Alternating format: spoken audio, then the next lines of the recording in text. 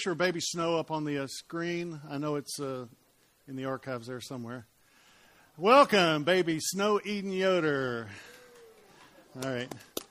And one of you, somebody have Sammy on speed dial? Somebody have Sammy on speed dial? Anybody? Somebody call him real quick. Serious. Somebody pick up their phone and call Sam. And we're going to bless him. Not only do they have a new baby, not only did they just move back from Kansas City, not only did they sell a house, buy a house, get the house ready, Sammy starts practice tomorrow. Okay? So if somebody has him, he's working on it. Okay? Somebody else maybe just record it for him. All right? In the name of Jesus, we bless you, Sam. Okay, is everybody ready for that? All right. In the name of Jesus, we bless you, Sam. All right, thank you. Those things move things in the spirit. We have to remember to do that real often. You can move things in the heavens when you do that. Well, good morning.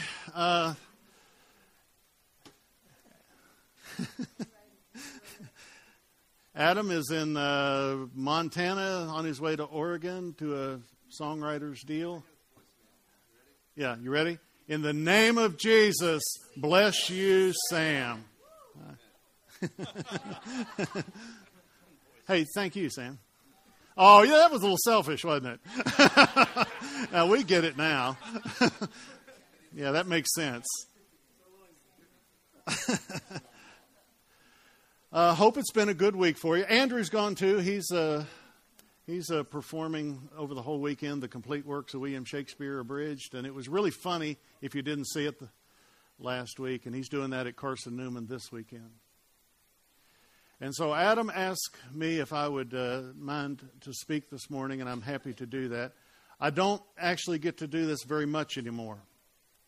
And I used to think it was like, when you did it every day for 20 years, actually, several times a week for 20 years, it becomes kind of knee-jerk to you. And when you don't do it very often, it was, I got to tell you, I struggled a little bit this week, you guys. I really did. I struggled a little bit in preparing for what the Lord has been telling me. I've had 2 or 3 messages I've told Adam, and I just had too much that I wanted to say. But I want to share exactly what he wants me to share. Now, most of you in the room know me, and a whole lot of you have been to my house, and a lot of you have blessed me liberally, and I've blessed a few of you. We've shared some life together, lots of meals together, sweated together, washed off mud and grease and oil together, and cut wood together. And a lot of us have really shared some life, the whole gamut there. On the other hand, I also know that there's a few in the room that I've never met, have no idea why you'd be here. Just kidding about that. But we all ended up in the building together this morning, didn't we? And I happen to believe, this is not fatalistic, I think this is providential, that we get to share just a few minutes together. I have a confession to make that to those who know me well. And this is probably a disclaimer for those of you who do not know me well, okay? I am absolutely a one-trick pony. One trick is all I can do. I've just got one message, and I preach that message every time I get up in some shape, form, or fashion, okay? God has put me to one thing. This one thing I do, like I think Paul put it. One message, one thing on my mind, and I want to be true to the one thing, and I hope that you'll allow me to be true to that. I do have a few words of introduction before I get into the message. And if the introduction is boring you, just go ahead and turn over to Matthew 3, because that's where we're going to spend our time. And I want to say this. We do not... I'm speaking collectively now, okay?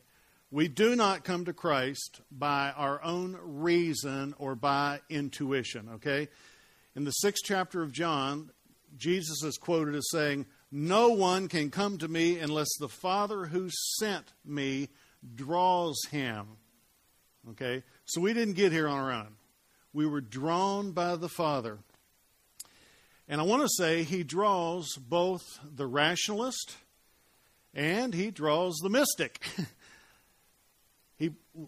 We don't make this choice ourselves. When we choose to not lean on our own understanding, he chooses to draw us to him.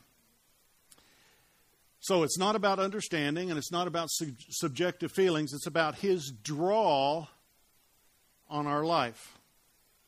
When we receive Christ by faith, it's really true. We're transferred from the kingdom of darkness into the kingdom of Jesus Christ. We become the Son of God and drawing close to Christ. And I think this is probably real important. It's not a question of just having the right information.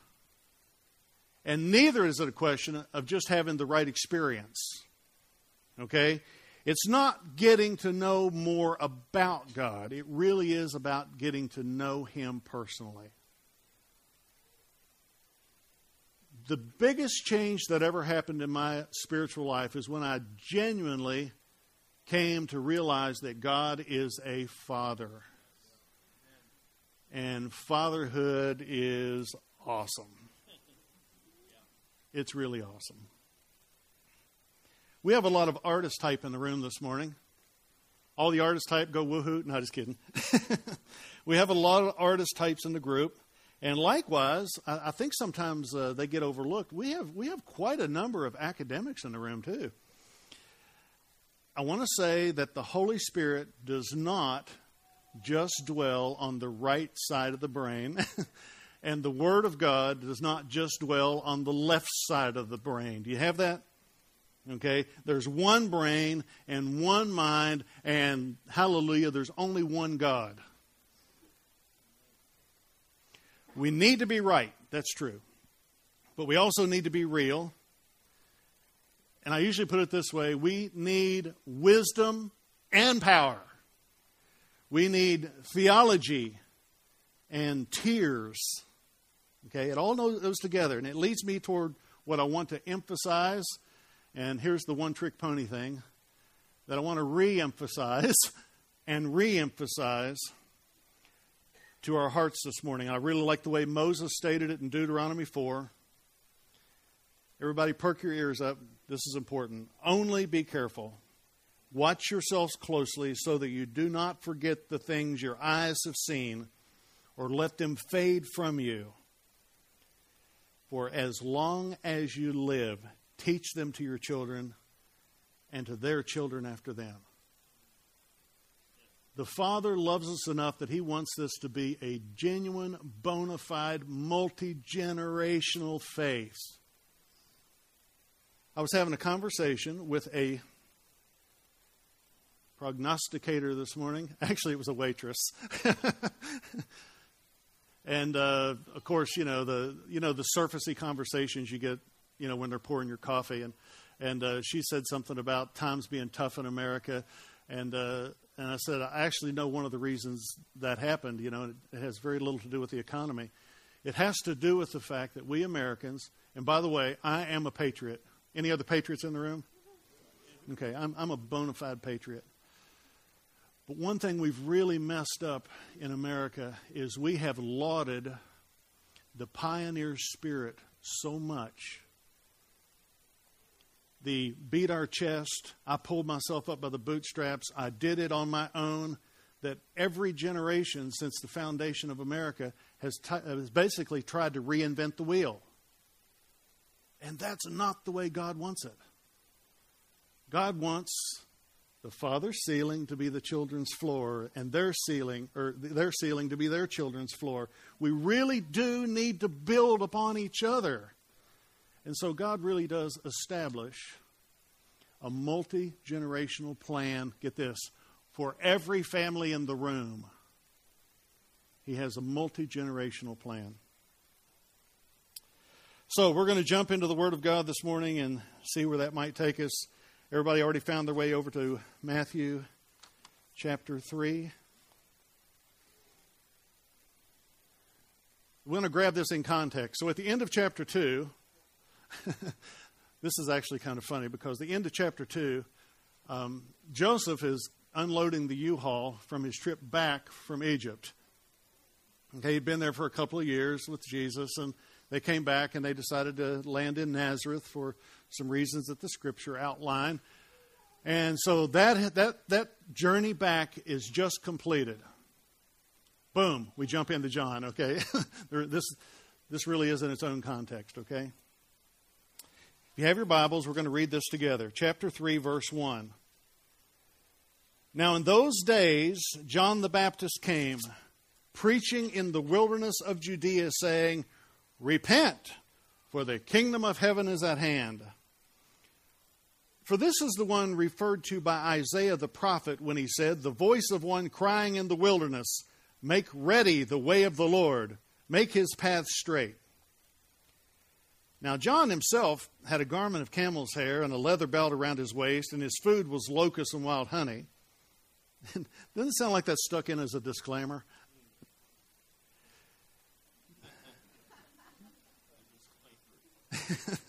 Like, this guy's not right. Okay, let's go on. Then Jerusalem was going... Did you get that? Jerusalem. Didn't say a few of the people. Jerusalem was going out to him, and all Judea and all the district around Jordan, and they were being baptized by him in the Jordan River as they confessed their sins. But when he saw many of the Pharisees and Sadducees coming for baptism, he said to them, You brood of vipers, who warned you to flee from the wrath to come? Therefore, bear fruit in keeping with repentance. Let's ask Jesus' help here. Jesus, help us. We want to understand what it means, repent, for the kingdom of heaven is at hand, and to bear fruit in keeping with our repentance. All right, here we are, Matthew 3. John is a-preaching. And that's really not that hard to imagine, is it? It's really not too hard to imagine John the Baptist preaching. He was filled with the Holy Spirit while he was still in utero. Is that an unusual occasion? It's a little different, but I don't think it's out of the realm of where we need to go. Okay? Pregnant ladies, consider that. His filling did not make him more socially normal. Neither did his filling give him a seat at the table or even the regional table at the synagogues in the area.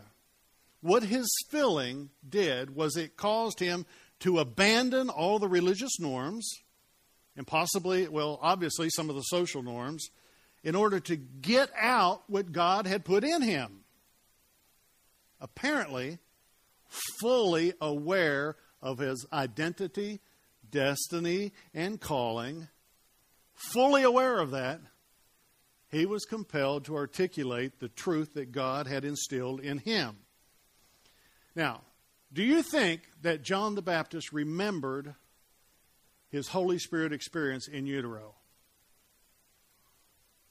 I doubt it. He was human, and cognitive thought doesn't start yet, does it? It doesn't start in the uterus, cognitive thought. So how in the world did he know that he was filled with the Holy Spirit? Okay, let your mind reflect back to what I just shared from Deuteronomy. Mom and Dad told him over and over. Okay, Aunt Mary and Uncle Joseph reminded him of it. Here's the point. We really need to live in community where we hold each other completely accountable, where we remind each other of the good and the right and the holy things that God is doing in, around, and among us. We must begin to live transparently where we can speak the life that God has put into each one of us back to each one of us. Everybody have a good week? Okay, mine sucked. Mine was a grind. I'm just going to tell you, I told you at the beginning of the message that I struggled a little bit. I was really holding back, you guys. It was really a bad week. But when a brother in Christ reminded me of the goodness of God, guess what? It started to lift. It started to lift. John was reminded over and over and over of what God had put in him and what needed to come out. And guess what? It came out. The same thing will happen with our children and our children's children. Remind them of what's in there. Remind them of what's in there. Parents, are you complimentary of your kids? And I'm not talking about only doing the icing and only doing the fluffy stuff, but I'm telling you that's important too. My dad was raised on Dale Carnegie and all of these positive thinking salesman kinds of guys, okay? And we couldn't go anywhere. I have a sister and a brother that are both older than me. We couldn't go anywhere that Dad, I can't remember. I remember him putting his arm on the back of the car going, "Wow, you're the smartest, best looking kids in the world." He articulated that, number one, because it was true. No.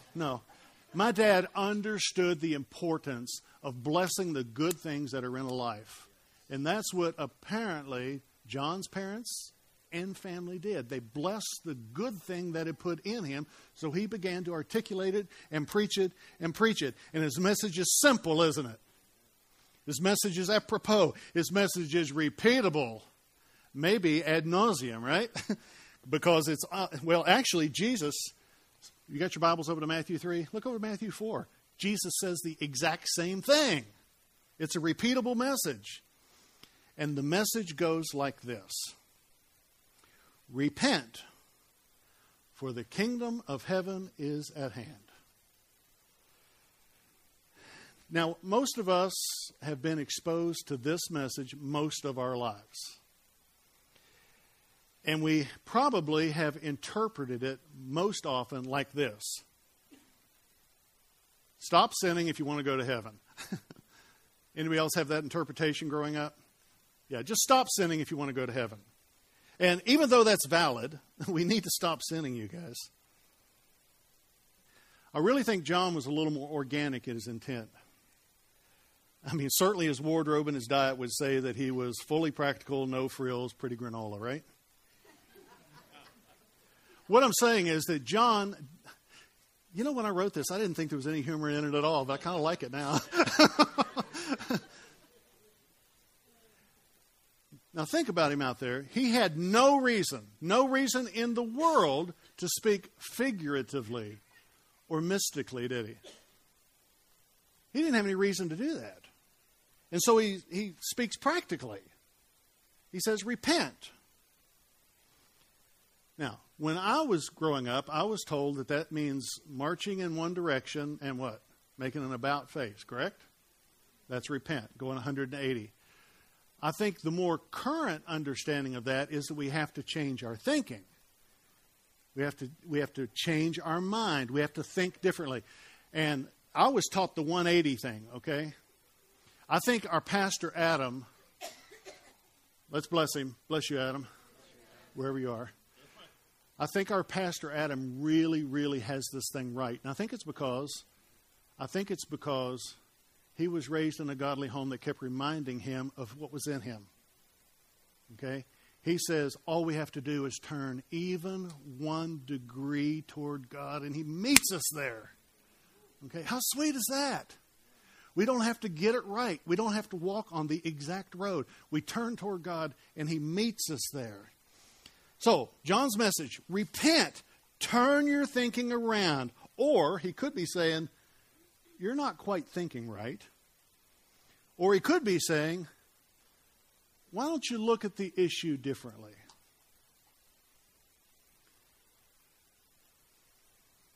And that's what I want to do now. I just want to look at the issue a little bit differently. Repent, for the kingdom of heaven is at hand. The kingdom of heaven is the rule and reign of God. Are we on the same page there? Let's get on the same page there, or else anything else I want to say won't make much sense. The kingdom of heaven is the rule and reign of God. He was, we can do this one together. He was, he is to come. Now, we understand the was from the biblical record and the historical account, and we've heard stories, and we understand that God was, correct? We know that He is because of the experience that we have right now. We know He is to come through faith and trust and hope. So, let's look at the issue differently. The rule and reign of God is at hand. At hand. At hand. John could have used any language that he wanted to use here. You get that? He already has broken every religious and every social norm that there was. He could have used any language that he wanted to here, and he just says the kingdom of heaven is at hand. So, I think the at hand speaks primarily of three things, and that's going to be the heart of the message, okay? At hand speaks of distance or proximity. At hand speaks of availability. And at hand speaks of timing. So are you with me? Let's talk about the kingdom of heaven is at hand. Let's talk about its proximity. The rule and the reign of God is as close to us as our hand. Now, the people that John was addressing were used to going to the temple. They were used to making homages, okay? And when they went out into the desert to see John, okay, I looked at the map, and I actually did the measuring. These people traveled probably a minimum of 20 miles. Right? They were used to that. They were used to making trips to meet God. All right? But John says the kingdom of heaven is at hand. He says, what are you thinking? Turn around. The rule and reign of God, you don't have to travel for it anymore. It's at the end of your arm. It's this close.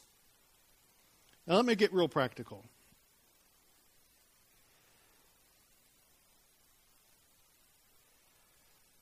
When you write your rent or your mortgage check so that your family has a place to stay, you're demonstrating the kingdom of heaven.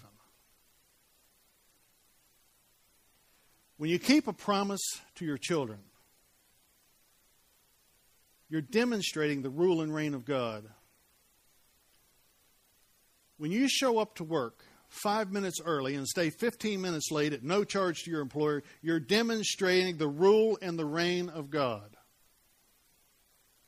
When your hand grips onto your Bible or your hand grips onto your hammer, the kingdom of heaven is in both places. The rule and the reign of God is as close as your hand. When you show gratitude, when you bite in to a buttery biscuit and go, Jesus, that's good, okay? I don't think that's taking the name of the Lord in vain. I think that's speaking a truth. Jesus, that's so good. You're demonstrating the rule and reign of God. If James was at all correct and he said every good and perfect gift comes from God the Father above, okay? If that's the truth, and it is, then that kind of gratitude demonstrates the rule and reign of God. And when we demonstrate the rule and reign of God, we usher in what? The presence of God. Amen. So, repent, for the kingdom of heaven is at hand, speaks of proximity. Where is it? It's at the end of your arm. It's at the end of your arm. It also speaks of availability.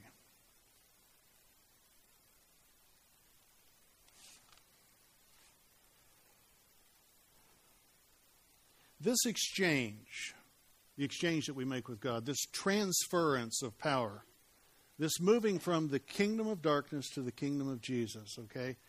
It is all a matter of choice. It's all a matter of choice.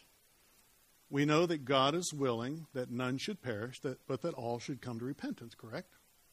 God wants everybody to change their mind. He wants everybody to change their mind. And any father, fathers, perk up your ears, any father worth his salt desires passionately that his children not only survive, but that they flourish in mind, in body, and in spirit. That's what fathers do. That's what Father God does.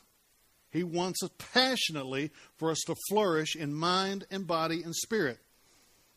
God the Father makes available to every one of us the fullness, not part of the kingdom of heaven, the fullness of His kingdom. He doesn't hold back. When we make ourselves available to Him, when we choose that, He, the infinite and almighty creator of the universe, comes to us, how close? As close as our hands. As close as our hands. Praise Him. The kingdom of God, I do believe this came by revelation, what I'm about to say. The kingdom of God may not always be visible, but it is always palpable.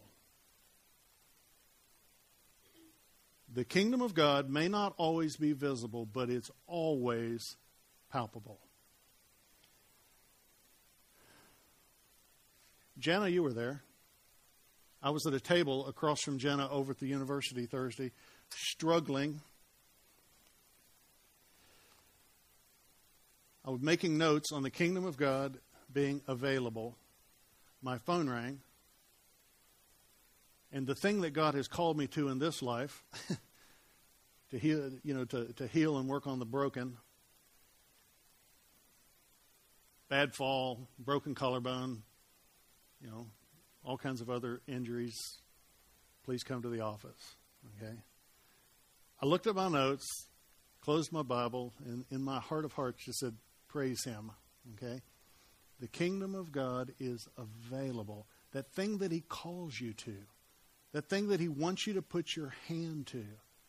That thing that He flourishes and blesses you in. That thing which receives the grace of God when you're walking in it. That thing is available. And that's where the blessing comes from. Kingdom of heaven, it's available. Repent, for the kingdom of heaven is at hand, also refers to timing. At hand. At hand. When is it? It's now. It's now. It's now. He was, He is to come. Okay? He is right now. With special emphasis on the He is. We don't need special training. We don't need pedigrees. We don't need good looks. Thank you, Jesus.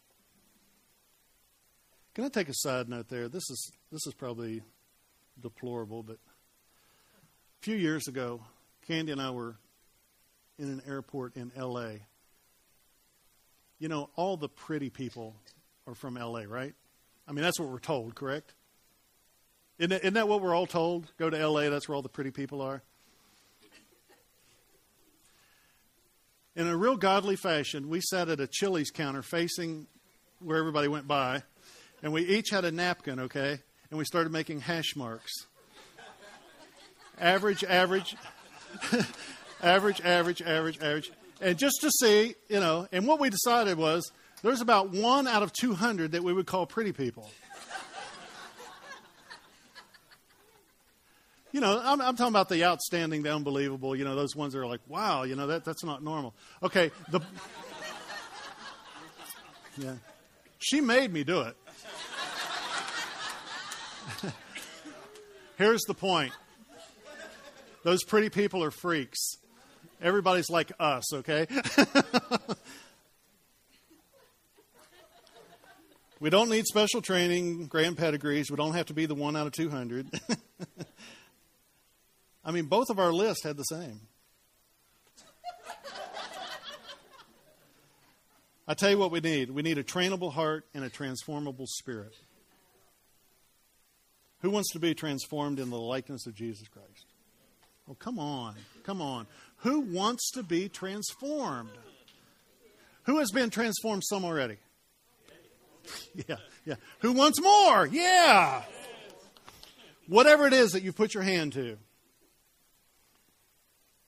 I don't care if it's balancing books, if it's driving nails, if it's twisting wires together, if it's singing, if it's painting, I don't know, whatever it is you put your hand to, that thing, that interest, that pursuit, just receive this if you will. That thing is a demonstration of the kingdom of God. And that's the thing that God will use to transform you and our community. It's as close as the end of our hand. It involves our hands. And the timing is right now. And then John concludes the message. Therefore, bear fruit in keeping with repentance. You've changed your mind. You have a new understanding. He says, now let's see the goods. How many of you have ever been in religious circles and people say, what's Jesus doing in your life? And you hear these little milquetoast answers, these real anemic things, I hope that I'm being a blessing to someone, somewhere, sometime, somehow. And I hope in the by and by that I'll have this little jewel in my crown because I let the old lady in front of me at Walmart, You hear these real milquetoast answers, correct? I hope I'm doing something good with my life. Bear fruit in keeping with repentance. Now, I know something on the literal side about fruit bearing, okay? If I tend our grapes appropriately, we can harvest, literally now, dozens of tons of grapes. It's a grace. If we miss 10 days in the spring of tending our grapes, there's a window of about 10 days. If we neglect our grapes for that 10 days, we're going to lose the whole crop. Thousands of dollars, and there's a possibility we may infect the vine and it die altogether. Here's the point most important to this, though. Fruit is measurable. We don't need to mysticize the idea of bearing fruit. I think the church has done that for a long time. Oh, we hope we're doing good in our community. No, listen, fruit's measurable. At the end of a harvest day, I promise you, we never ever say, oh, I hope that amounted to something. Instead, I look to Justin, and he goes, 8,750 pounds today. And we go, praise him. Or he goes, 360 gallons of wine. Thank you, Jesus. Fruit's measurable. It's measurable with the grapes, and it's measurable in our Christian life. What you do with your change of mind, are you watching me here? What you do with your change of mind matters. It really does matter. You can't come in contact with the Spirit of God and any more stay the same than you can come in contact with a 440 electrical wire and stay exactly where you are. Okay? It changes us. It moves us. It jolts us. And let me tell you what matters. Your gratitude to God, it matters. It's your gratitude that ushers in the presence of God. The people that you bless at work, it matters. Your honesty at work, it matters. Which just reminded me of a story. Here we go. This one's short, okay? About the teacher that called the parents to for a discussion at school, a conference at school. She said, your son Johnny is stealing everybody's pencils. Well, I don't know why you do that. I bring him plenty home from work.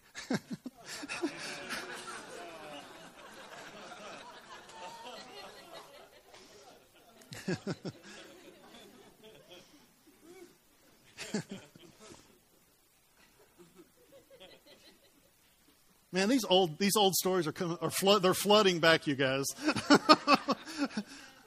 Okay, the couple's driving home. The 3 kids are in the back seat. They're driving home from church. And the dad's going, oh, I can't believe the hat that the organist was wearing. And the mother goes, oh, that was about the lamest sermon I've ever heard. And one of the other children said, that was about the worst special music I've ever heard in my life. To which one of the last child said, not a bad show for a nickel, though.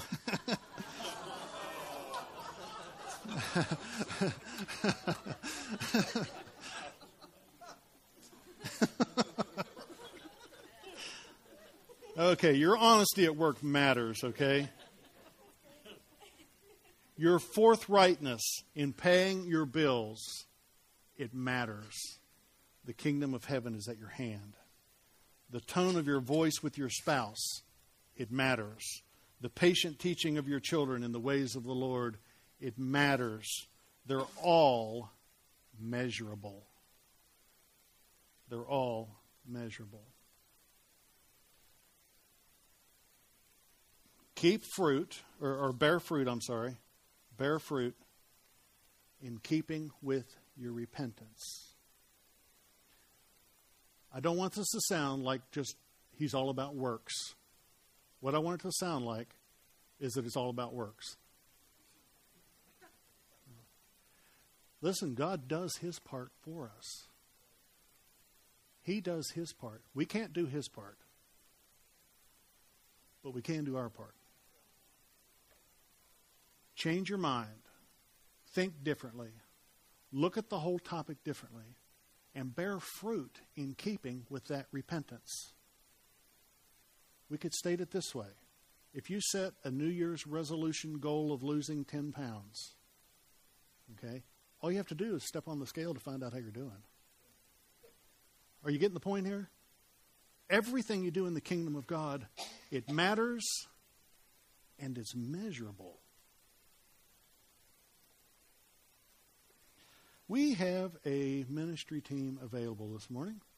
They want to come forward?